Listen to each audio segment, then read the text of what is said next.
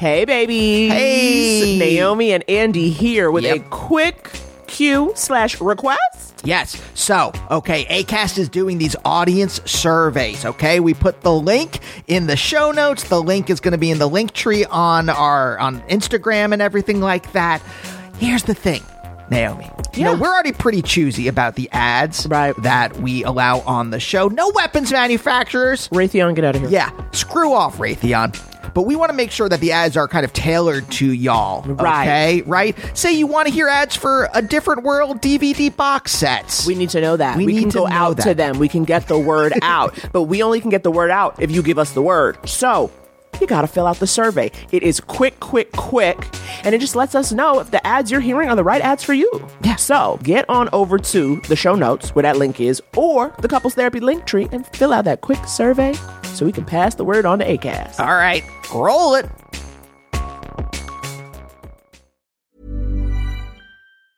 When you're ready to pop the question, the last thing you want to do is second-guess the ring. At BlueNile.com, you can design a one-of-a-kind ring with the ease and convenience of shopping online. Choose your diamond and setting. When you find the one, you'll get it delivered right to your door. Go to BlueNile.com and use promo code LISTEN to get $50 off your purchase of $500 or more. That's code LISTEN at BlueNile.com for $50 off your purchase.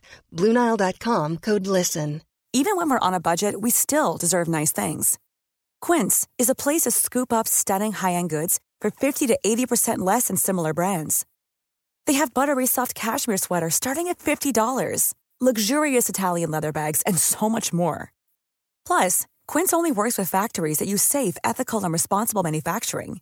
Get the high-end goods you'll love without the high price tag with Quince. Go to quince.com/style for free shipping and 365-day returns. Open your hearts, loosen your butts. It's time for couples therapy. Yeah, this podcast is Andy and Naomi's, where they can both laugh and hang with all their homies, talking excellent vacationing with brunches and cuddling, to messy situationships and conscious and coupling, from Netflix hookups to singledom with some Hulu, text, sex, regrets, or feeling on your new jubu. They gon' talk about it, yeah, you are invited, needing therapy, I guarantee, baby, we got it. It's couples therapy.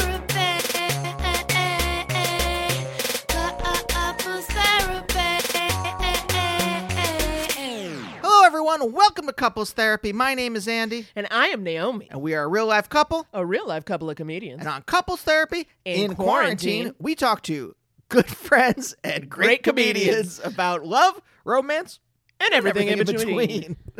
Stupid. It's so silly, but... Hey, let's have a contest. Write us a better intro to explain what the show is like in quarantine. Yes. And you'll get a shirt. Oh, yeah. Sure. How's that? You got a shirt. Yeah, if you come up with something better. Because I'm like, our brains are fried. You guys. Fried by Quar. Fried by Quar.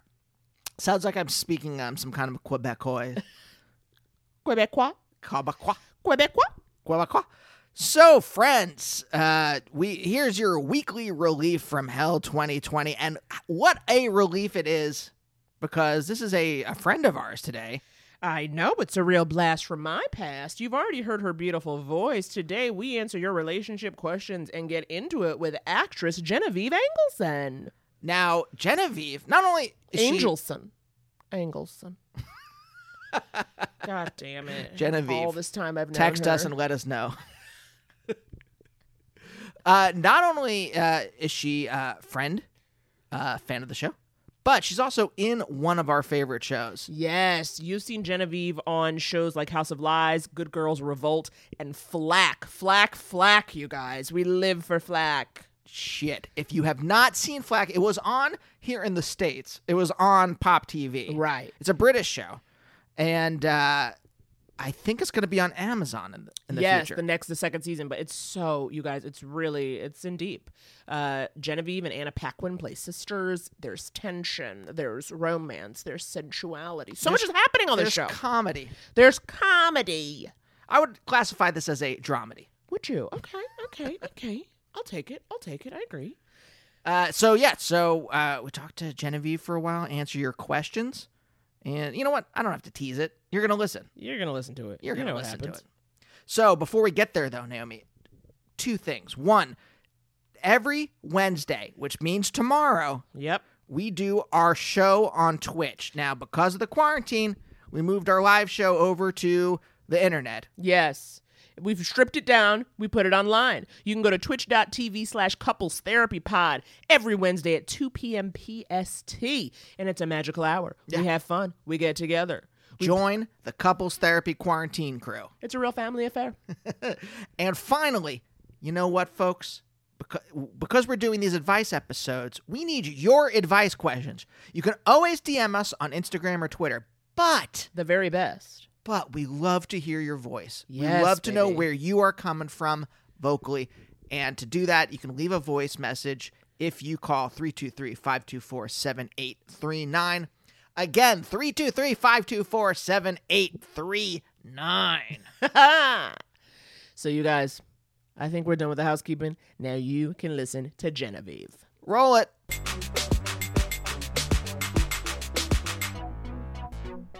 Hi, guys. Hi, Hello, Genevieve. hello. How are you? I Yes. am, I'm actually doing great. I'm doing great.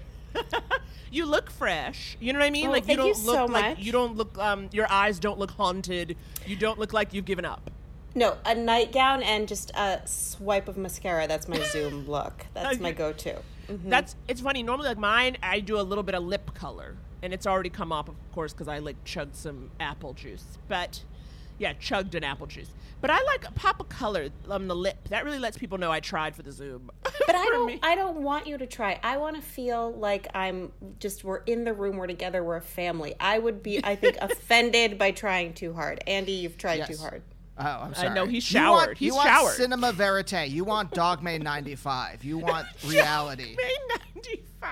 I just want to feel close. I want to feel cozy. I want to be in the room with somebody for once. 90s Lars von Trier is what you were all after. Instructions. Oh, that's what that movie was. Okay, cool. Genevieve, I'm going to start off with the gush. Auntie and I we love the show Flack. We love the program. Yeah. We love you on it. You stun me. You slay me. Yes. Normally it's hard. I have a hard time watching a friend on a show because I can't get out of it. You know what I mean? Like I see them as them. Oh, I thought you were going to say that there's jealousy. Oh, well, no, the jealousy, but not for Genevieve. Not for Genevieve. She's just so classically trained. But I was like, but the thing is, it's funny because the one thing I was like, Genevieve's not a mother. Like, of course, like my brain, like, you know what I mean? Like when you see someone, you're like, I know them. But like, you truly transported me. You took me on a journey. You and Anna Paquin get into these fights. You get into these fights. And I said, where are the Emmys? Where are the noms?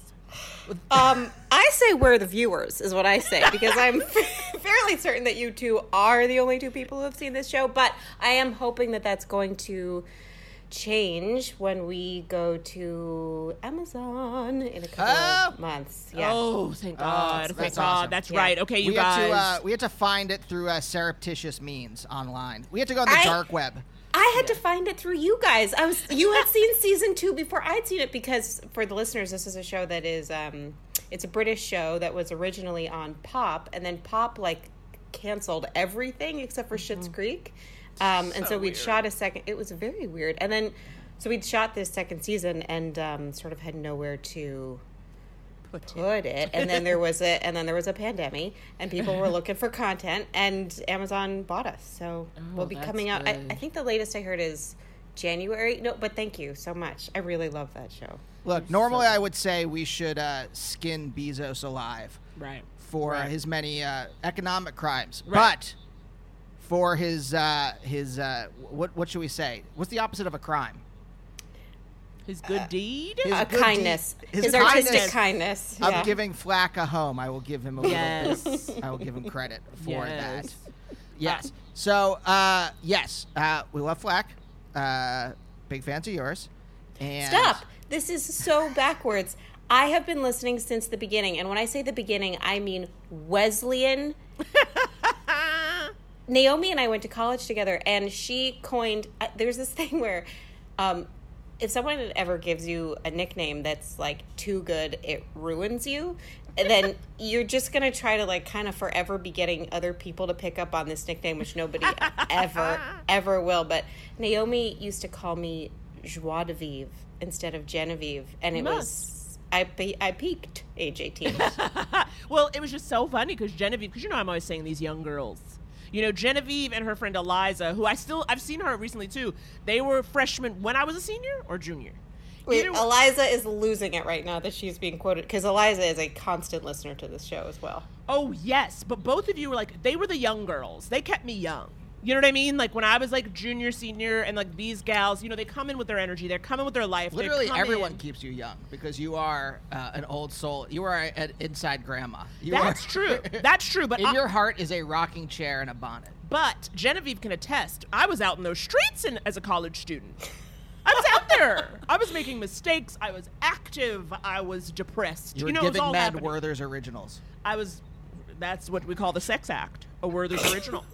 I was out there. I was young and fun, wasn't I, Genevieve? Oh, my God. The youngest and the funnest. Also, funny to think of Eliza and I as young, since I feel like we were just the two curmudgeonly Parliament smokers, standing outside the library being like, what good is anything? It was they were very the New York girls. You know what I mean? Manhattanites who were in Little Middletown, Connecticut, and they're like, I'm over it. They were very jaded. So did all of you connect on that tip, being from New York and being in this small town and being these hicks that just fell off this rutabaga truck? I think Naomi was thriving every day. Naomi was popular. Naomi was thriving every day of college. She was college was the best time of my life. Is that because you were handing out Werther's Originals? Yep, I was handing out Werther's Originals. I peaked. I really did peak in 2004, and just, that's fine. That's fine to accept that. But Genevieve, did you go to grad school right after college? Or no, did you take time? No, I did an acting class right after college and applied that year for NYU, yeah. But that was pretty soon after. You just knew, as soon as you graduated. Because, I didn't, again, because we didn't overlap much. I was I didn't know you as an actor.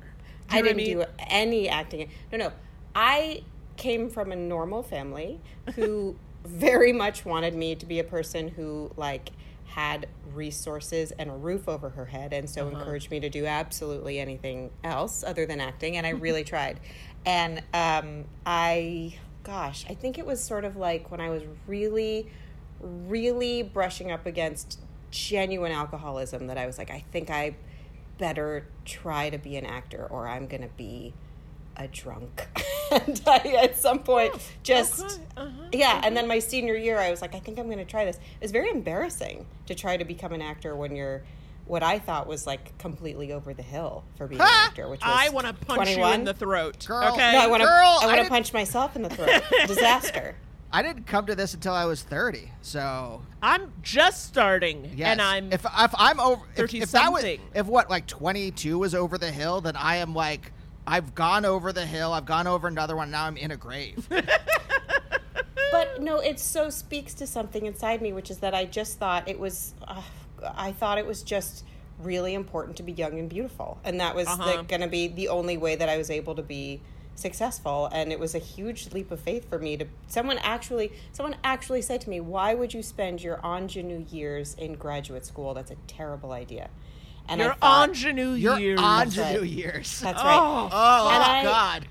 I honestly thought about it, and I was look, I'm either going to be doing plays at Lincoln Center when I'm 68, or I'm going to be doing guest stars on Army Wives for the next 2 years, and I don't know how to do plays at Lincoln Center. I forgot about Army Wives. I forgot you were at Army Wives. Lifetime. Original series, 7 seasons. Could you forget? How did you ever know that I was on the Army Wives? Because I'm sure I was in a jealousy rabbit hole looking at other people's credits and just saying, my God, if I was thin, the options, the opportunities. Do you know what I mean? You just no, I no longer, I'm trying to remove the shame around the jealousy so that the jealousy doesn't take hold. Just today, but hours ago, I was listing the names of the actors who I call in my fish tank because they eat all my food. It's the people that you see at your auditions every single time, and you're yep, you're about to fucking steal. Are we allowed to curse on this? Yeah. Yes. What are you talking about? Yeah. Say whatever you want. Okay. You've been in a British show before. You can even say the C word if you feel like it. That's a term of affection. The C word. Oh my god. Or the T word. I know, isn't it like it's so sick. What's the T word? Twat. Twat. Oh yeah. I guess I can just say it. It's a Yeah. British. But no, I know what you mean though, like that jealousy and that insanity. But Wait, when you said you were bumping up against alcoholism, do you like really mean that? Was it because you were like you were unhappy and you were trying to like you like couldn't face that you wanted to be an actor and you were just kind of like drowning? Absolutely. I was. No, I don't think it was. Oh gosh, I'm supposed to be an actor and I can't be one, so I'm going to really drink. Naomi can.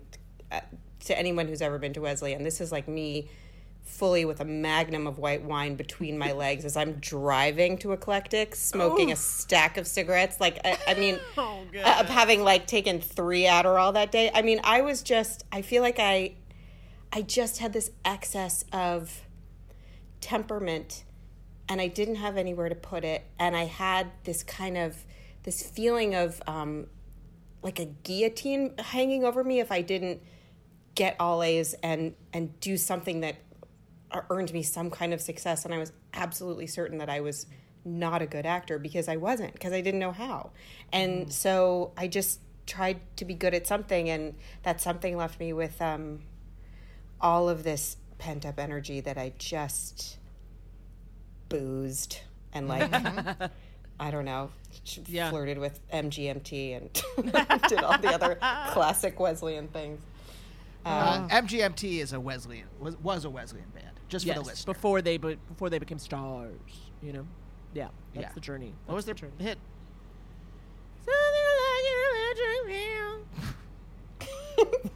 But no, that resonated with me. It was different for me. Because I was always scared of alcohol and drugs and everything, putting anything foreign into my body that wasn't. Andy doesn't like the taste. Can you imagine? I was like, Oh who my does? God. He's You're just a that precious precious. peanut. He's a precious peanut. You're a little precious Putting peanut. anything foreign into my body that wasn't cheese was a scary proposition. Oh, so delicate. But it is the same. Like I couldn't even identify it. It wasn't even a conscious thought of what I want, that I really wanted to do this and take the risk. And so it was just all pushed down. And for me, it came out as like anger. And then it's just like, why am I angry all the time? What's going on here? Wait, is this what life is? You're just frustrated and it's just drudgery and you're just like screaming inside? Yeah. You're like a dry drunk without ever actually having been a wet drunk. Yes. Yes. I'm a desert drunk. Got it. So dry and there's never been any water. Yeah. I think they just call that a comedian. Ain't that the truth? Sister, no. I mean, I know that. I mean, I felt that same way. Like I was very, it's all I ever wanted, and then I never thought it was possible. First, because I truly didn't know how. You know what I mean? Like I didn't grow up knowing people. Like grew up in New York, you see it. And I remember there was like, I was like, I want to be a Broadway actor because you only work 2 hours a day, is what I thought. So I love that I've always had a dream but been lazy. And but like I also think. Sorry, I was just no. thinking that like at Dalton and at Brearley, which is where I went, it's like, you've already been told you're so good at something, and that thing is not the arts. Like you got into this school, and so few people get into this school, so you better hold on to that thing that you're good at and like go to a good college. And I just sort of feel like certain things, I'm very, very grateful, were reinforced for me, and those things were not my creativity. And so and I think it only kind of gets more dangerous to make that decision. Although I'm really grateful that like I went to Real Person College and I have some skills and I read some books. I never took a single art history class, which is sad and shameful. Is it? I've never taken one. I took Okay. one. Are you took one. sure? You got to learn about Renoir somewhere, Naomi. You got to learn about your Renoir. Rauschenberg somewhere. Look. Degas, he loved himself a ballerina. Done. Art history. You're welcome. Okay? Picasso, Cray. Degas, loved ballerinas. You're done. I've been listening to a lot of Ask Rana. So I just am really into saying like declarative statements. I have 3 podcasts. Yours, Ask Rana, and Throwing Shade, pretty much. That's it. Because I'll go to anything Brian Safi has ever touched. Yes, same. Hey, he's touched us. Both in our hearts, and I'm sure he's put an arm around our shoulder or something. Well, I'll go check my diary and see what I wrote about the time we saw him. So, you said you weren't really being reinforced in that way. I mean, but you did, you were professional pretty early. You went to school and then you started to work. Once you were working in it, like earning your income, did your family's view on it change? Oh my God, yes. Okay. Yes, so yes, they yes. wanted you to just work. Basically. My parents are, they are two kids from New Jersey who, worked incredibly hard to have this beautiful life that they have now, and they didn't want me to throw it all away. Right. They didn't. Right. I mean, I think that they honestly just didn't know a lot of artists, and just wanted me to make money. Sure, they're So from that I would Jersey. Be happy, yeah. What are they, swamp merchants? What do you do if you're from Jersey? Wait, what is a swamp merchant? You go to the wetlands and you sell. You suck the swamp into jars and you sell it. It's either that you're a rock musician. You're in the bosses. You're in the E Street Band, or right, Titus right. Andronicus, or you sell swampland. Okay. Or what else do you do in Jersey? I don't know, Andrew. You're in the E Street Band. That's an option. That's an option for every Jersey kid. What did your parents do for a living?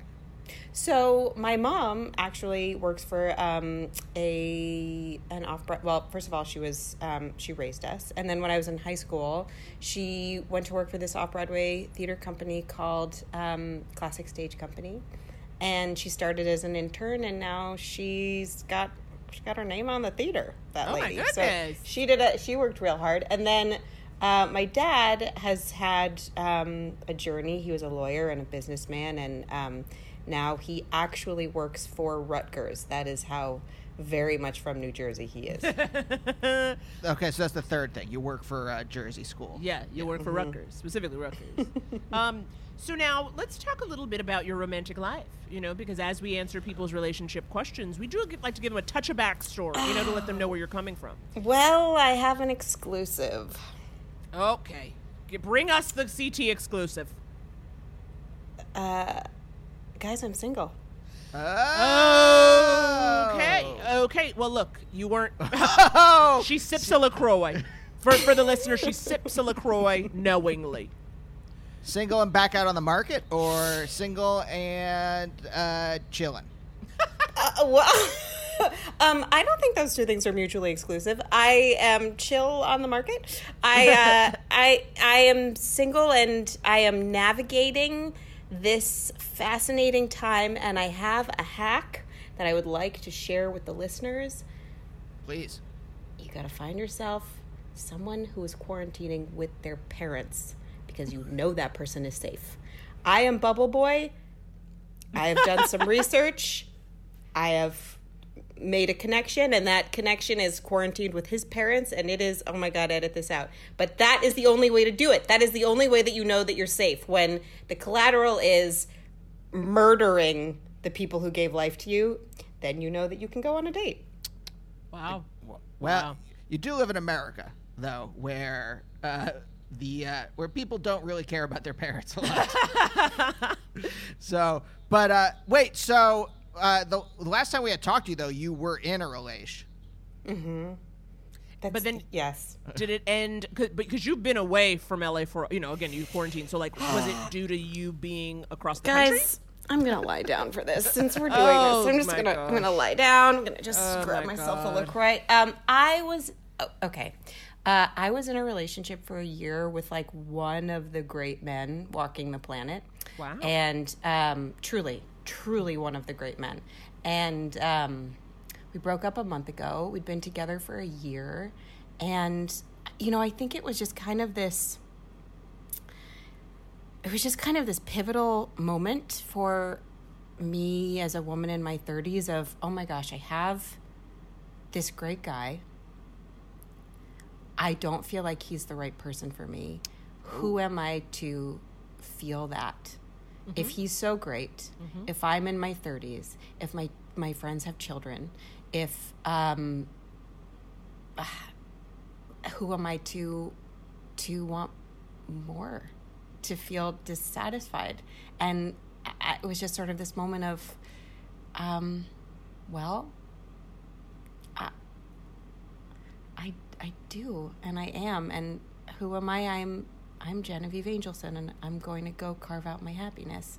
And I know that he's doing that too, and it's this interesting thing of like knowing that you're getting out of the way for the right person to come into that person's life, but not an easy decision when you can't point to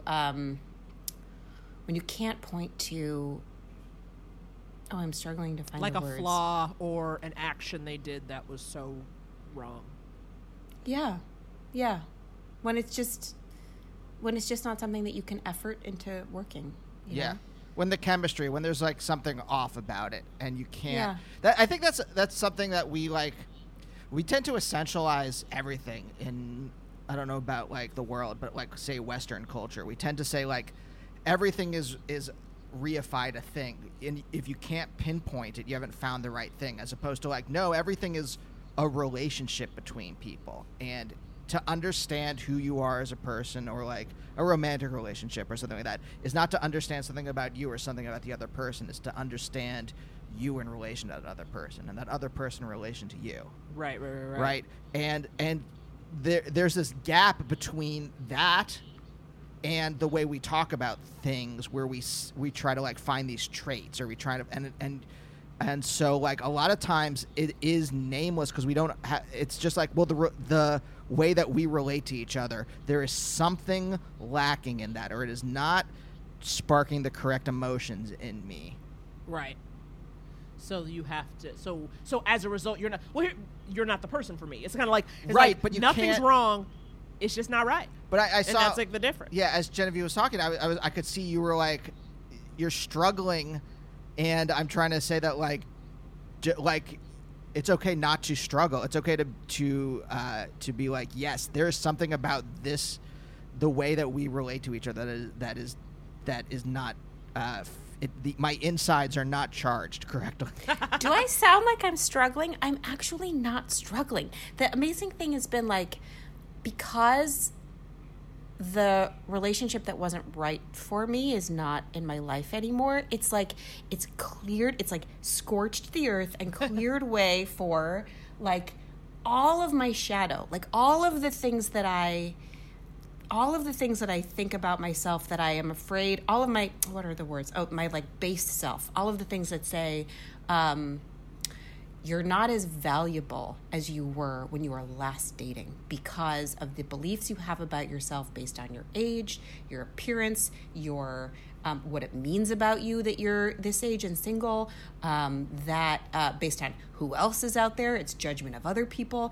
And it's actually been like this unbelievable, sounds so LA for someone recording from New York, but like just this unbelievable doorway into the divine. So it's like, so LA. So LA. So totally LA. It just reeks of plant medicine. But it's like, it's actually caused me to like get in the ring with all of the things I think about myself, stare them in the eye, and then jump into the wolf's mouth and like kill it from the inside. And as a result of which, I've honestly never felt calmer, sexier, like more interested in what men are gonna do for me rather than like what do I have to offer to, like, why am I choosable? It's more like, what do I want to choose and who is going to fascinate me? And if I'm not fascinated, like feeling absolutely no, it's so funny. I was just having a conversation with a man the other day, and I was just able to sort of say it like without any, like not having had anything to drink, no, like just with total ease, like I'm no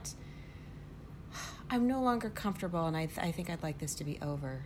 And it was just so, it just came right out of my mouth. That is huge. Because I gave that person the dignity of saying that, he was like, yeah, I totally get that. And it's like the world is just meeting me at my level. So I'm so grateful that, it's the sand that makes the pearl, Do Do you mind telling me what he did that made you uncomfortable, unless it was like bad? You know what I mean? Like, was it just something he said? Nothing. Because I fantasize all the time, like, or not fantasize, not now, but like looking back in the past where I'm like, why was I so like? There's so many times when you're on a date. I'm sure you've had this where you're just like, this is not working, or I don't like you, or I'm feeling bad, and I wish I could just get up and go. All the OkCupid dates I went on before I met you.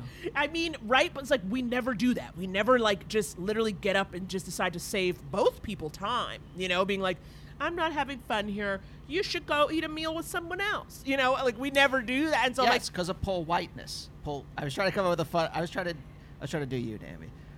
Politeness, but it's white politeness. Oh, white politeness. Because I think it's very. I think it's very like. I think it's waspy in America. But it's also like gendered in the sense that I think that sometimes women. Let me not even speak for the gender. I know I am afraid often of offending a man or upsetting a man, especially a man I don't know well, because I don't know what his reaction's going to be. Like I don't. I'm excited by it. I don't mean to toot. No, I don't mean to toot my own horn. I don't know why I toot my own horn. What am I, Andy Beckerman? I don't mean. I just describe myself as though that thing that I said were like a new thing about me. Actually, I've always been that person. Really? I really have. I have a very candid, I'd be happy to share it with you. I have a very candid form text that is exactly how I break up with people that I don't want to see anymore. Mm-hmm. And it is amazing what happens when you give people the dignity of telling them the truth. It's just like all of the things that I would be afraid of are going to happen as a person who is highly sensitive to the mood changes in a man near me. It makes me feel very nervous. All of those things that I'm afraid of never happen because dudes actually just want to know the truth. So the answer to your earlier question was he had done nothing. This was actually my baggage where I had been talking to this person for a couple of hours and I have an out. Like I have a limit. There's a certain thing that happens for me after like, 2 hours where I'm done. And it actually takes me a lot of energy to push through that. Mm-hmm. I don't know if I'm an introvert or if I'm an extrovert with trauma, but like there is a time at which it is appropriate for me to eject. And so instead of like describing myself as somehow like weird or damaged or describing any flaw in him, I just said, I'm not comfortable and I'm done. And it was like so dignified, but I will share my form text with you if you're interested. I have found it's helped many friends. There are so many men who have received this from me. Okay. It goes like this. Dear fill in the blank. Thank you so much for fill in the blank, whether it be dinner or whatever. I have had such a good time fill in the blank and fill in the blank. You use specific examples. Like getting to know you and ice skating and going to the comic book store. That's right. Such a good time talking about Greek wine and and how much you love my dog. Insert personal joke, LOL. In the spirit of full transparency, I feel like I should tell you that I don't feel this developing in a romantic direction. I thought that you would want to know that. I am still totally down to stay connected if that's something that makes you feel comfortable. But if it doesn't, I understand that too. And I'm wishing you all good things. Wow. That's a lot, It's kind. It's not personal. It's just about this isn't developing for me. See, I would say this is, I enjoyed talking about Greek wine and how much you love my dog. You're really giving these specifics. And then you give a little joke and you kind of reel them in with the warmth. And then you go, boom! It's saying, I was there too. That thing that you felt, I also felt that. We were connected in that experience. And what I'm telling you is, giving I don't know you shit. We met a couple times. Right. We get to try, and it gets to not... Listen, dating is danger. It's taking a personal risk. You might get your feelings hurt. You don't know. You've been married for 25 years. I have been out in these streets. Honey, I know about the streets. That's why I hurried up and locked his ass down. I said, I can't go back out there. Because I knew about the streets, and I said, you are a good soul. Now, that is a good, I mean, you're right, and it's like the being direct is best. It is, but like, it's interesting because you've talked about some of these like internal struggles and the insecurities, but it does seem like you are very direct. Confident? Yeah, confident and like direct in your dealings with people, as you said, even before, stuff went on. And like, how did that happen? I'm like, what are very confidence? I think it's called splitting. It's like this is psychology, but it's where you can either be someone who sees herself as like wildly magnificent or an actual total piece of shit. I don't know that it's exactly that. I have natural confidence and fragile self-esteem, but it's different. I think self-esteem is, confidence seems more like event-based, and self-esteem is like your internal state, kind of an right. existential state of self-valuing. Yeah, that's more of a process for me. I went to a chiropractor the other day, and oh my God, this is going to be too much for the listening audience, but all he had me say, first of all, chiropractor, never. I'm terrified. I know, I'm terrified of them. That never gone. He pushed on my arm, asked me what happened when I was 13 years old. I said, oh my God, I don't know. And then he told me, all I had to say was that I deeply and profoundly accept myself. Okay, this is not a chiropractor. This is witchy. And what are this you is telling me? Full-blown witch. And I found just saying that sentence to be so utterly impossible. Because as a woman, I just feel like I can love myself, but accepting myself means that I'm not like gonna fix it. And I want you to know, I want you all to know I'm gonna fix it. I'm working on it. This isn't the end product. This is gonna get better. Yes. And to have to just like accept myself right now. I know. In my mind. No, but at the same time, I feel like acceptance, you have to accept yourself in order to make the change. Or this is what I feel for me. I know, like, especially my stuff around food or exercise, when it comes out of you're a fat piece of shit, it is in your brain. Yes. Then that means whatever action I'm taking is a punishment. You see what I'm saying? When it comes out of the negativity. But if it comes out of I want to feel better, then I'm more actually likely to do it, as opposed to being like, well, you better run, you fat sack of trash. And it's like, well, who wants to do that? Well, but that if it's just like, feeds. I'm sick of being like sedentary, now that'll actually make me do something. Like, and also today I saw, the three of us, we all beloved this comedian, Deborah DiGiovanni, True Queen. You'll also, you can obviously find her on Twitter, and she's been on the show many times. Many a show. But she was saying how she was like, she tweeted about like being like, I'm not going to try to like lose weight anymore. She was like, because whenever I try, it just makes me crazy. And then I binge and like, the cycle of like, she's like, I think I'm just going to like myself right now. And it's like, and and so many people were very supportive in the comments. But one other than Lori Kilmartin was like, yes, free up that brain space. And it's like, that's what it is to me. I was like, that's the thing. It's like, Deborah's not saying I give up on myself. She's like, I'm just going to stop like making this the constant focus of my time and like berating myself and hurting myself when I don't do the thing. Sure. Well, we have a lot of this food and exercise stuff in common, and I think it's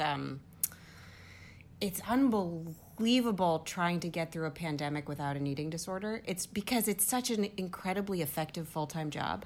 If you are willing to really devote yourself to the kind of hourly feedback that over-exercising and planning out every single tiny little morsel of food that's going to go into your mouth, you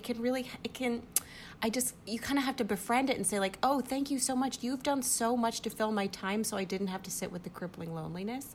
And yeah, like, I don't know, this has been a pandemic of like, oh my gosh, crippling loneliness. Like, cool. Come sit next to me. I'm going to. Hey, I'm Ryan Reynolds. At Mint Mobile, we like to do the opposite of what Big Wireless does. They charge you a lot, we charge you a little. So naturally, when they announced they'd be raising their prices due to inflation, we decided to deflate our prices due to not hating you. That's right. We're cutting the price of Mint Unlimited from $30 a month to just $15 a month. Give it a try at mintmobile.com/switch. $45 up front for 3 months plus taxes and fees. Promo rate for new customers for limited time. Unlimited more than 40 gigabytes per month. Slows full terms at mintmobile.com. Many of us have those stubborn pounds that seem impossible to lose, no matter how good we eat or how hard we work out. My solution is PlushCare. PlushCare is a leading telehealth provider with doctors who are there for you day and night to partner with you in your weight loss journey. They can prescribe FDA-approved weight loss medications like Wegovy and Zepbound for those who qualify. Plus, they accept most insurance plans. To get started, visit plushcare.com/weightloss. That's plushcare.com/weightloss. One size fits all seemed like a good idea for clothes. Nice dress. It's a t-shirt. Until you tried it on. Same goes for your healthcare. That's why United Healthcare offers a variety of flexible, budget-friendly coverage for medical, vision, dental, and more. So whether you're between jobs, coming off a parent's plan, or even missed open enrollment, you can find the plan that fits you best. Find out more about United Healthcare coverage at UH1.com. That's UH1.com. I'm going to put my arm around you. And I don't know. I don't know. I know. Yeah. There's How did we get here? I love it. This is the only place I want to be. Oh, By the way, God, let me just say, do not go back to the chiropractor. Chiropractors are not medical. They're not licensed. No, I'm terrified of They're them. not. Chiropractor killed my friend's sister. What? Wrong. I don't want. This is. I don't want to say their name. Of course. But they were. I mean, they're a model. There are news reports about this. I'm not just saying this as like a. Basically, the chiropractor hit the wrong nerve and it killed her. Can you imagine? It caused it's some kind of brain something or other, an aneurysm, I think, something like that. I am so sorry. It's scary. So I like to warn people about chiropractors. To be fair, the reason that I went to the chiropractor, and also I should say for the listener, this is the second date that we've had to record this, because the first date that we had to record it, I had not slept in 3 straight days. So frankly, I've not only gone to a chiropractor, I've gone to, oh my God, what is this beautiful creature? Is that Prembly or Squee? Oh, this is hi, Prembly. Prembly loves to get involved. He loves to get involved. I've also gone to a psychic. I have gone to literally every single kind of doctor and witch doctor to cure the insomnia. So. Look, I do not believe in psychics, but I will support your right to go to a psychic. I just warn people about chiropractors as a general. Well, of course, someone dying from a nerve being pinched will definitely stay with you forever. I heard about a woman who ended up paralyzed. You hear these stories, and you know the stuff that sticks with you, and then it's like, I'm just too scared. But can we talk about this insomnia as someone who also famously does not sleep?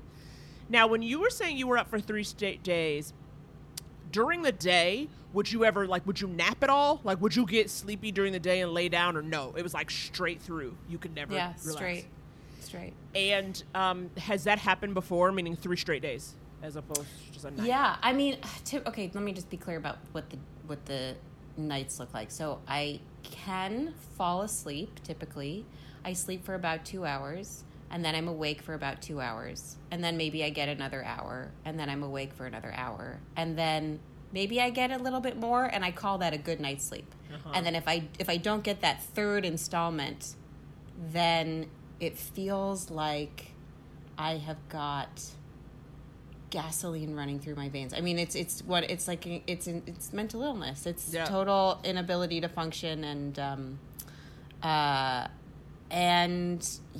reason that I don't nap is the same reason, according to the chiropractor, that I don't sleep at night, which is that my adrenal system is so shot that I'm in a constant state of fight or flight. So my brain is killing me by staying awake because it's trying to keep me alive.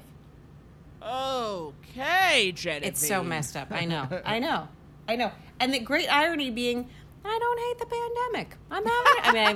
I'm very, very sorry for all of the people who have gotten sick. But what I'm saying is it's a very challenging time, but I don't feel like it. I certainly can recognize the incredible gaping chasm between what my brain thinks and actually what my circumstances are. Yes. The thing that I found about this, I mean, there is going to be, I said this in therapy yesterday, I'm like, we're all going to be agoraphobics at the end of this. Episodes, besides whatever the repercussions are we're going to see in the future, as an introvert, there is something homey and comforting and nestling about the pandemic.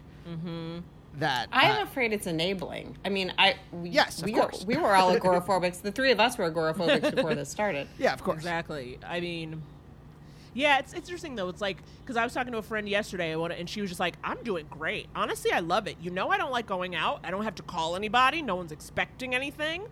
And she was literally like thriving right now. And I almost I was like, "I'm gonna punch you through the phone." I was so mad, but because I think for me, even though I feel like, especially in LA, our lives are so much more sedentary and just like in the house than we ever were in New York. So in some ways, I was like already used to that, but I didn't like it. I've never liked it.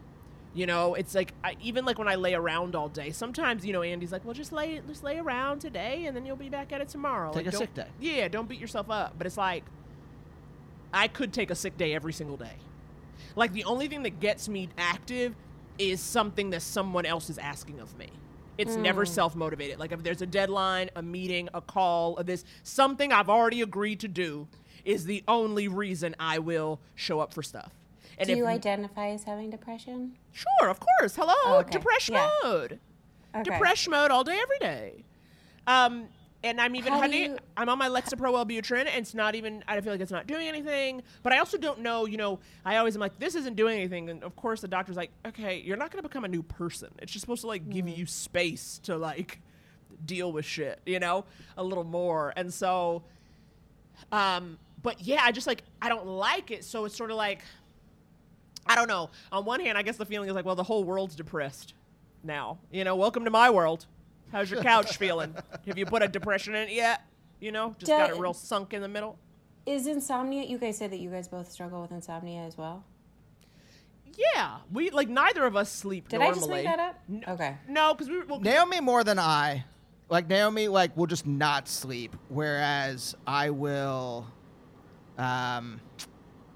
do, like, a couple days where it's only, like, 5-6 hours. And I really just function well. I need 8 or 9. Well, so it's not the same thing. It's definitely two different levels of it.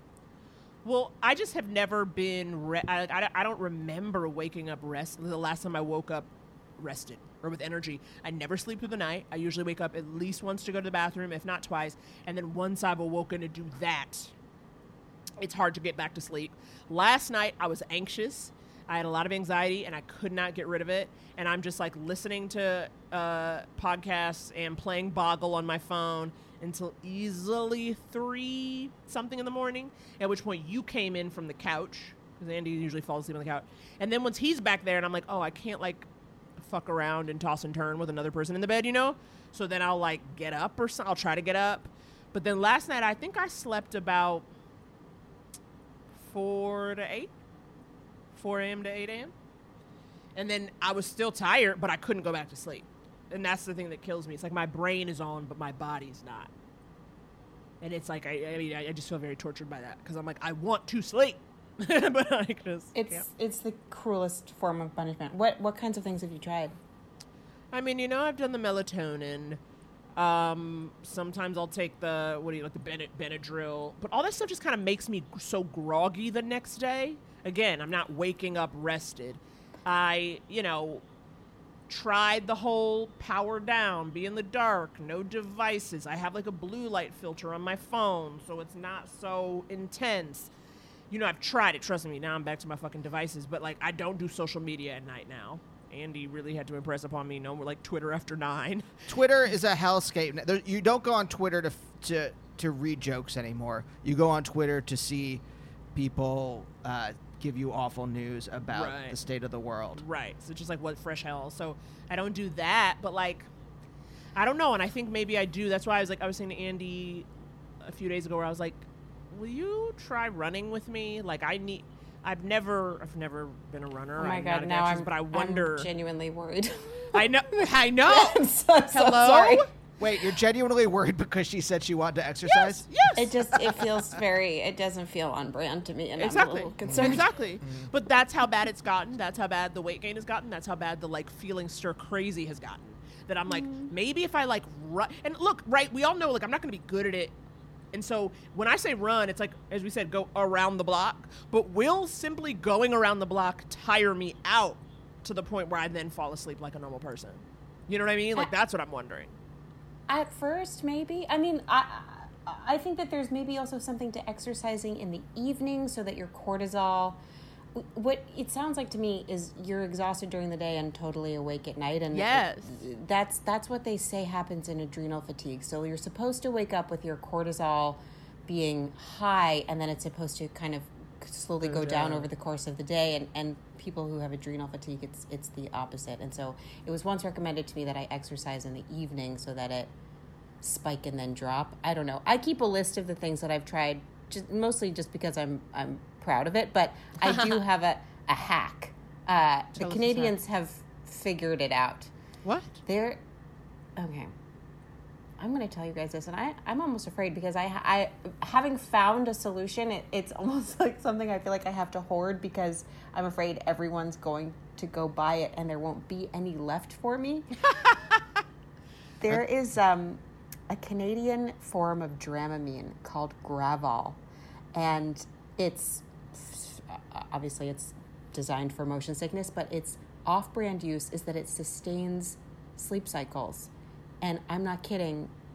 I can sleep on this stuff. I did become sort of too, my system got too used to it and I had to take a break and the break almost killed me. But it also because it's Canada, they have a higher standard of the things that they let get through their, drug. Yeah, their FDA. Whatever their FDA, yeah. Gravol, you can get it on Amazon. You don't even have to do anything shady. Do you literally mean it almost killed you, or you just meant as a figurative kind of...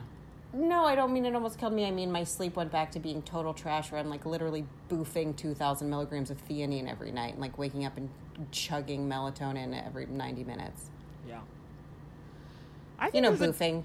Yeah, boofing. Classic boofing. Yeah, boofing. I was literally going to say, I'm like, and on that boofing note, why don't we take a quick break and answer some relationship questions? Hey everyone, Naomi here, taking a quick break from the lovely Genevieve to tell you a few things. We love that you listen to the show, and if you would like to support the show, you can do so in several wonderful ways. One of them is Patreon. For $5, you can sign up to the Patreon, you get 2 extra episodes a month, and a whole mess of bonus material. So much good stuff, honey. Just goodies on goodies. So if you want to do that, you can go to patreon.com/couplestherapypod.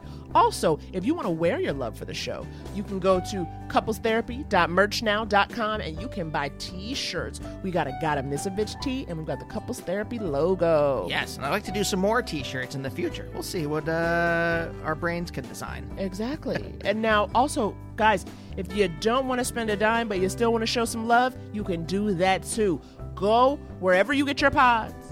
Mostly Apple Podcasts. Yeah, I think they're the big one. Yes. And I want you to rate, review, subscribe. 5 stars, baby. Yeah. It actually really helps. So if you have, if you're at work or you're bored at home and you have 2 minutes. Yeah. If you can give Click us that 5 stars. And then say, love them both. LOL. Maybe that undermines it. Just, you know what, honestly, improvise, okay? Come up with something dynamic and tender. But that is a wonderful way to support the show if you feel like it. Okay, I'm done asking you for things. I love you so much. And back to Genevieve. And we're back, Genevieve. Now that we know a lot about you and also you and Naomi's sleep cycles, we get DMs, we get VMs, we get GMs, which are Gmails. Advice questions, and you too could call in if you'd like to, 323-524-7839, or send us a DM. This one comes to us anonymous on Instagram from earlier in July. Hi, Naomi and Andy. Huge fan of the pod and both of your work. I love that you keep in the compliment. You're probably inundated with questions because but I am in need of relationship advice. So I met my boyfriend on a Birthright Israel trip just over 2 years ago. He was an IDF soldier. Oh my God. And I a recent college grad, film school, so obviously I didn't have a job. Mm-hmm. And though it felt like falling for Israeli propaganda, which is what the Birthright trips are, he's an amazing, sweet, and sensitive guy, and I liked him off the bat. Over the next 6 months, we traveled to meet in other countries and kept in contact long distance, sharing crazy experiences in Mexico, Germany, and France. Ooh, international. All right. I'm in. Still without a job, I decided to move to Tel Aviv to be with him. Things were amazing at first, but after a year, I don't love my job and have struggled to make friends. I was going to start learning Hebrew, but classes were canceled with the start of the pandemic. My mental health hasn't been great, and it's taken a toll on us. I haven't been back to the States in a year or so, so I decided on a whim to come back to see friends and family. Before I left, we had some hard talks, and as he's worried, I'm not happy there, and I want to move back to the States, which would end our relationship as he's just starting school and would be in Israel at least 3 more years. After being home a few days and experiencing things I've missed, I made the mistake of calling him and suddenly breaking it off. I wasn't thinking at all and chalk it up to my anxiety since I'm lost career-wise and don't know if I want to move back or not. So I think it was easier for my brain to make a decision rather than live in the unknown. Almost immediately after I completely regret it, I've been a mess. He's willing to talk but doesn't want to get back together since I think in his head it doesn't make sense if I'm just going to decide again that I want to move back here. Here's the question. How do I win him back? How do I win him back? I can't imagine life without him now and really don't want to. My therapist suggested it's because I just don't want to be alone, but I don't believe that. Sorry for the literal novel. Thanks. And smiley emoji. I have strong feelings. Genevieve, you go first, and Yeah. I also have a question for you then, but I want to hear your thoughts. Go ahead with the question. Have you ever broken up with someone, either through your form text or not, and regretted it, and then gone back and asked them out again or something? So this is how breakups work. Breakups happen like this, where you have conviction about something, you break up with a person, you experience a moment of relief because you're free of the thing that was, for whatever reason, not working for you. And then, as a very natural part of mourning, a wall comes down where it feels like tons and tons and tons of buried love and emotions for this person that for some reason you couldn't access when you were unhappy in the relationship spill out of you and drown you for many days, one day, a day here and there, weeks.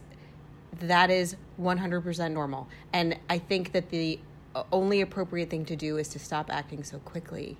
And that, in fact, it's the impulsiveness and the trying to fix it that's keeping this person from any clarity. That being said, I also think that the real problem is the fact that I don't know. Are we talking about a man or a woman? I'm not sure about their gender. Non-identifying. All right. Let's just say they. So they don't have a job. And I think that in any circumstance where a person is not carrying a basket that is varied, that has the flowers and the apples and the farmers market eggs, just one thing is not going to work. And I feel like that person was the soldier was the only solid thing, but that doesn't mean the only right thing. Well, right. I think, it's interesting because I assume, again, my thing is this person is young. Yes. And I so remember, just because recent college grad, Birthright, you have to be under 26 to go on Birthright anyway, don't you? Yeah, something like that. So at the very oldest, she's 26. But my point is, like, you go on this trip for 10 days, you meet somebody, and you have a whirlwind international love. You make these memories. This is in no way to invalidate or under the relationship or what you had, but I say all that to say, of course you miss him. But just because you miss somebody doesn't mean you should be with them.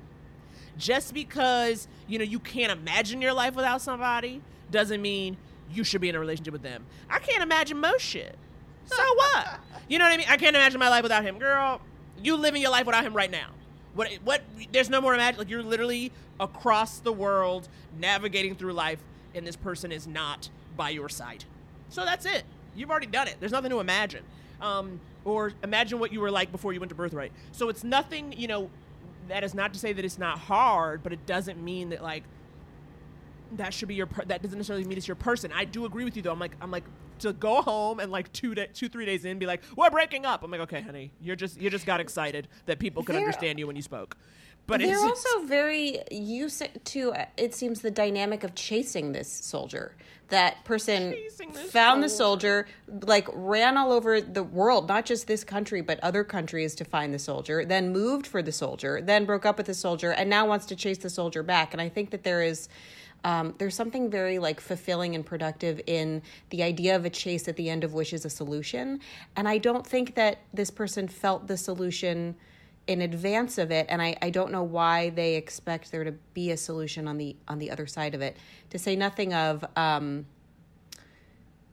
if he doesn't understand that this person was, dissatisfied by not having friends and not having a job, and would therefore maybe consider breaking up based on those things, I feel like his ego is pretty fragile to, like, make it so much about him that he's like, I mean, of course it's about him, but that he wouldn't have some compassion for the writer, the caller.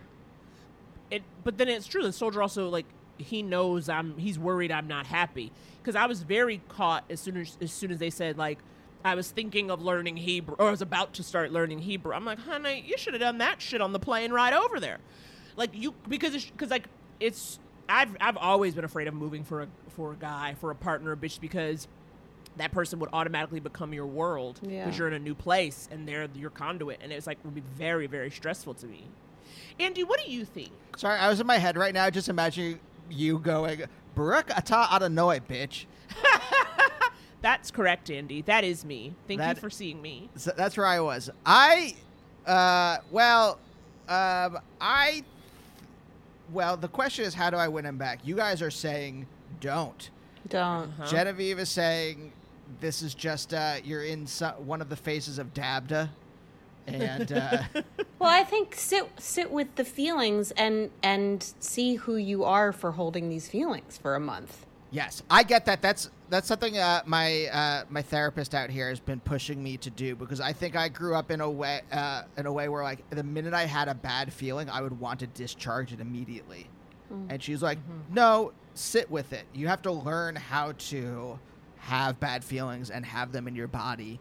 And once you do that, you will be healthier, as opposed to immediately, like, doing whatever. Like, if Naomi and I would get in a fight, I think for the first, I don't know how many years, I would immediately want to have, like, no, we have to reconcile this fight. We have to, like, figure this out right now, instead of, like, just let it go and, see what happens, in 12 hours. That's so interesting, because you, to me, are, I still feel like you are the reconciler. I feel like only in the last couple years have I even been like, you know what, let him be mad. Not in a, like, fuck you way, but, like, not running to try to, like, make you not mad at me. It's like, he could be mad at me, but I think it took me a lot of years to be comfortable enough in our relationship to trust that you weren't going to leave in the night, or that every fight wasn't gonna, you know what I mean? Right. Like, that it wasn't going to be like a pushing away. Right. Well, I think that's also part of it, where, like, the fear is, this argument is the crack in the wall. Right. And right. And that's why it had to be immediately rectified. Right. And it's like, no. Were you like that, Genevieve, like with certain dudes? Because I remember at one point you were with an older gentleman, not like freakishly older, but like someone where like they were older and like had it more together at a time when you were like figuring it out. Was there ever like power? I don't know who you're talking about, but I'm dying to know who you're talking about. I mean, there have been several. How? Or are you talking into the chat? Oh, yep, sure. No, I had a feeling. Yeah. Were there ever power games? Or were you constantly, or it's like, you wanted him to not, you fight the way any couple fights, and you're like, don't be mad. How much older was this person first? 4 years. Here's the thing: self blame is the greatest form of control. If you think that it's, if I think that it's my fault that a situation isn't going right, then the solution lies within me. And I think that this is something that is like an incredible coping mechanism for children that gets held onto and expressed in these kind of less appropriate ways, where it's because the alternative to I'm bad, it's my fault, I messed something up, is even more chaotic, which is, I don't know if this is the right person for me, therefore I don't know who the right person is, therefore I'm on my own and I kind of just have to trust. Yeah. And so I've always been a self-blamer because I sort of feel like if I'm just so great at working on myself. Like if I can just work on myself a little harder, then this will all work out and I don't have to be, lonely and vulnerable. Right. But setting that aside has sort of been my work lately of like, maybe my intuition is right. Maybe I'm totally great, and maybe the chaos is like inevitable, and either I postpone it by self-blaming and controlling, or I put my arms around it and I run right into it. Oh my God. Yes. Yeah, but that's what I was saying before, like earlier, maybe inarticulately, but like this idea of like we tend to like it's essentializes it. It's about me or it's about this other person as opposed to the way we are. It is an interaction. Yes. The interaction. It is all yes, a dance. Girl. You got another question for us, Andy? Yes, I got.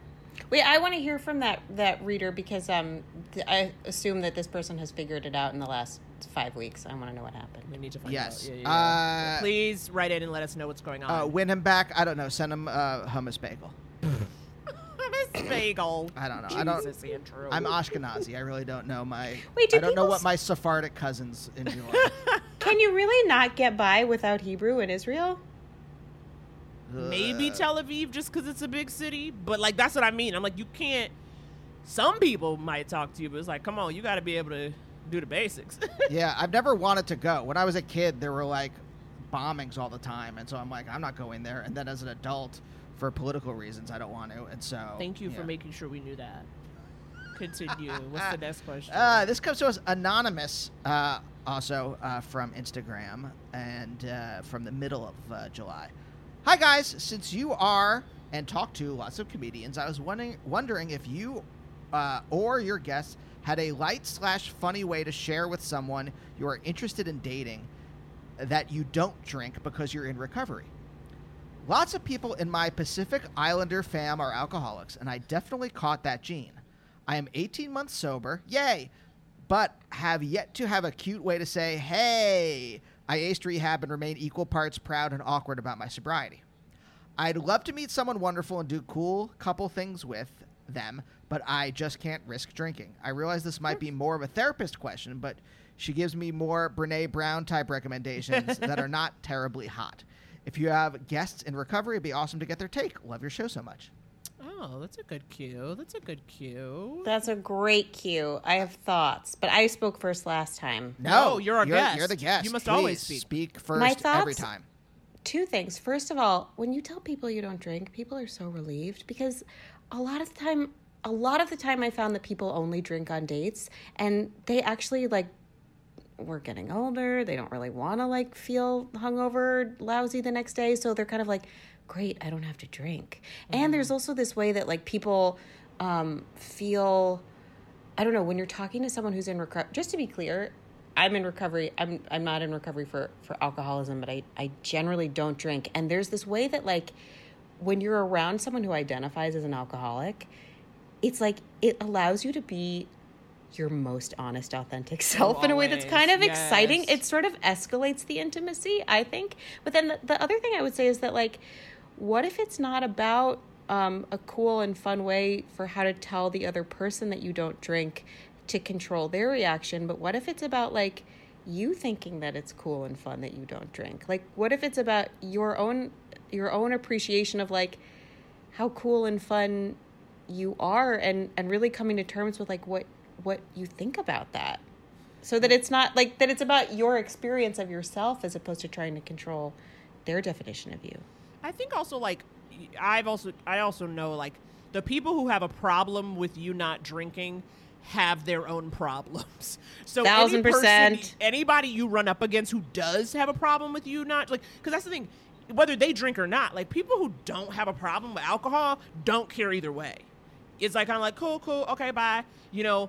And I also think when you are meeting someone and dating them, it's also to make it safe, then you should suggest the first couple dates, making sure you're not meeting at a bar. Like, don't give yourself the headache. Go-karts. I mean, what did you say to me? You were like, let's get milkshakes. Like, it that was like very like, yes. Go to a diner. Like, you can do whatever to kind of get around that. Because the thing was, when there was a point I got to, I just don't like alcohol. I'm not in recovery. I just don't like the taste of it. Yeah, I don't Precious like, Peanut. Yeah, I don't like the feeling really. And what'd you say? Precious Peanut was what Jenna. You're Precious Peanut. You're the most precious peanut. I forgot about that.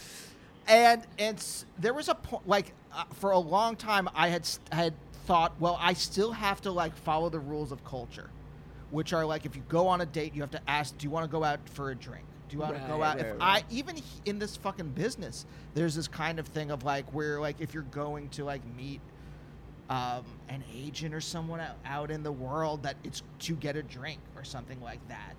And I had to, like, really, like, at some point, I think this is, what allowed this relationship to flourish was I was just like, no, I'm going to like, I don't like alcohol. I've never done a drug in my life. Here's the stuff I like. Right. I like watching Buffy and Stranger with Candy. I like milkshakes. Yes. And mozzarella sticks. Mike and Ike's and mozzarella sticks. Yep. The Mozzie sticks. The 3 M's. The Beckerman M's. Yeah. And let's do stuff that, like, let's do stuff that revolves around that. Let's go eat cupcakes. Let's do those kind of things. Whoa, God, we do eat too much. But like, also, I remember I used to say stuff like, I mean, and you said, like, yeah, of course, I'm a comedian. I'm more inclined to joke. But I would always be kind of glib about it in an initial interaction or a group interaction with somebody who I didn't really know, and I'm not going to say that. But I'd always be like, if a guy's like, you're not drinking? I'm like, honey, you better be glad I'm not drinking, because if I was drinking, you'd be pregnant. You know, like, that's what I used to kind of say. Or, like, you would just be like, because that's the truth of it. When you're like, I definitely caught that gene. I'm 18 months sober. It's like, you know who you are when you drink. You know who you were. And so it's like, so that's why I was like, honey, you better be glad I'm not drinking. If someone's giving me a hard time, it's like, babe, you don't want to see me drunk, because something's going to happen. Oh, my God. Jack Lemmon, the dog, is I know. in He's the always conversation. upstaging me. I just think... I think that you're not going to have to convince the right person for you to want to be with you, and that you're not going to be like you're not going to be able to scare that person away. It's not someone who is so easily turned off by someone who doesn't drink is not your person. The other thing I have to say is, and this is just for anyone, I think maybe this is about, like, what do you do before you go on the date so that you feel like never leave the house until you feel like, I am absolutely ready to leave this house. I have been dancing. I have been masturbating. I have been doing whatever it is. Dancing and masturbating. 1,000%. I'm going to do whatever it is so that I feel loose and freaky and fun. And I am so enjoying myself that, like, I'm not worried about, like, tricking the other person into thinking I'm cute. You know? Right. Well, I think, but it's also like, don't be afraid, because there's a difference. There's one thing to say, I don't want to drink, and there's another thing to say, hey, I'm 18 months sober. And that may be a conversation you don't want to have on the first date because you don't know this person yet, but you should be able to get through any 2-hour meeting with somebody being like, oh yeah, I'm not drinking tonight, or not even tonight. Don't even lead them to believe you drink sometimes. They, oh no, I don't want anything. Like, you should be able to do that, meaning, like, that should be your right as a human to, like, not drink for 2 fucking hours while you hang out with somebody. Absolutely. Look, I drink sometimes, but most of the time I just have sparkling water, and when people ask me why, I tell them the truth, which is that alcohol kind of makes me feel bad. Right. And that's it. And that's the other thing. Have a drink that you enjoy. I remember I used to go to parties in college or maybe post-college. I would have, I mean, this is terrible, but I would take a half gallon of either Turkey Hill iced tea or Clover Farms iced tea, depending on where I was in Pennsylvania. With that half gal, and just drink from that all night. Because it is, I at some point I actually started telling people I was in recovery because I was sick of them asking why I was not drinking. Really, and that would usually that would also shut down the conversation. Yeah. It's almost weirder. I feel like it's almost harder for Andy because it's like, at least if you're in recovery, you can be like, well, I'm in recovery, but like, right, Andy, why don't you drink? I know. I feel like that's a bigger, I'm a control explanation. Freak. I'm a control freak that needs to be in complete control of my reality at all times. Well, when you said you were like, I never drank, I don't drink for the first time, obviously I was joking with you, but I was like, because you were like, I don't like the taste. I was like, okay, then who cares? How do you feel pretty? Like, that was the first thing I said to him when he said he didn't drink, because I was just like, no, none of us, I don't know how many of us are really here for the refreshing taste of burning. You know, and so, but I was like, it's so about, like, you know, I guess, you know, so medicinal. But you're like, Naomi, you're like, I've literally never worn a comfortable pair of shoes, but I still leave the house. What are you talking about?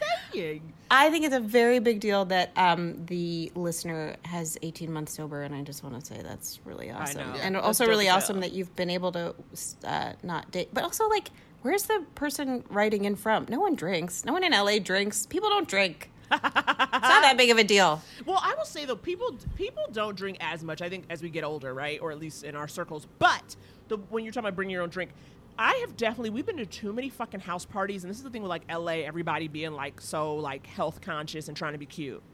I've gone to too many parties where my only option is a fucking LaCroix. Like, and I understand people love LaCroix, but I'm like, can I put in a splash of cran? Can I get a little flavor?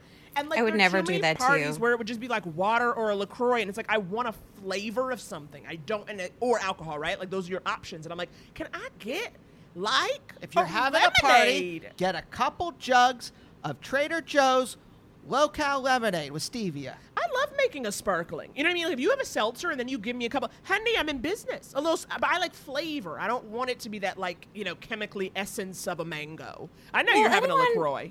You're having a LaCroix. No. Anyone who's ever been to my house knows that I am thick with Diet Dr. Hansen's. Diet Hansen's ginger ale. I have as much of that as I have water in my tap. Yes. So what are we saying? The advice: be forthright, or you don't have to be on the first date. Is that what we're all saying? You don't have to be forthright on the first date if you don't want to, but more than that, you need to be comfortable with not drinking and put yourself in a position, like literally position, meaning an event, a place where you're comfy, where drinking is not an option. You know, 18 months, it's still very precious, honey. This is not a shortcoming. I'm sorry to speak over you. No, it's not. This is not a shortcoming. This is an asset. This is amazing about you. You are doing the hard work on yourself. Frankly, what is this person bringing to the table? Is that person working on themselves? They should. How are they going to impress you? Exactly. You have to do you, okay?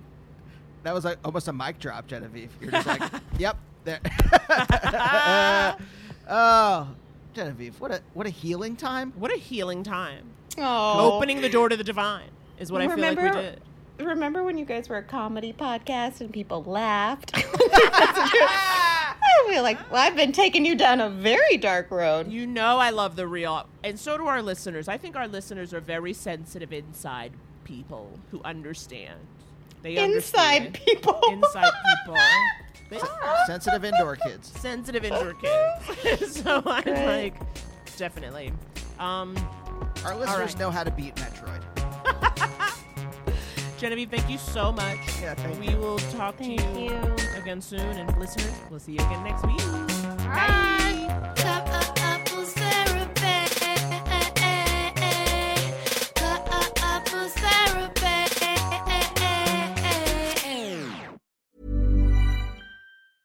Hey, it's Paige DeSorbo from Giggly Squad. High quality fashion without the price tag. Say hello to Quince. I'm snagging high-end essentials like cozy cashmere sweaters, sleek leather jackets, fine jewelry, and so much more. With Quince being 50 to 80% less than similar brands. And they partner with factories that prioritize safe, ethical, and responsible manufacturing. I love that. Luxury quality within reach. Go to quince.com/style to get free shipping and 365-day returns on your next order. Quince.com/style. Mom deserves the best, and there's no better place to shop for Mother's Day than Whole Foods Market. They're your destination for unbeatable savings, from premium gifts to show-stopping flowers and irresistible desserts. Start by saving 33% with Prime on all body care and candles. Then get a 15-stem bunch of tulips for just $9.99 each with Prime. Round out Mom's menu with festive rosé, irresistible berry chantilly cake, and more special treats. Come celebrate Mother's Day at Whole Foods Market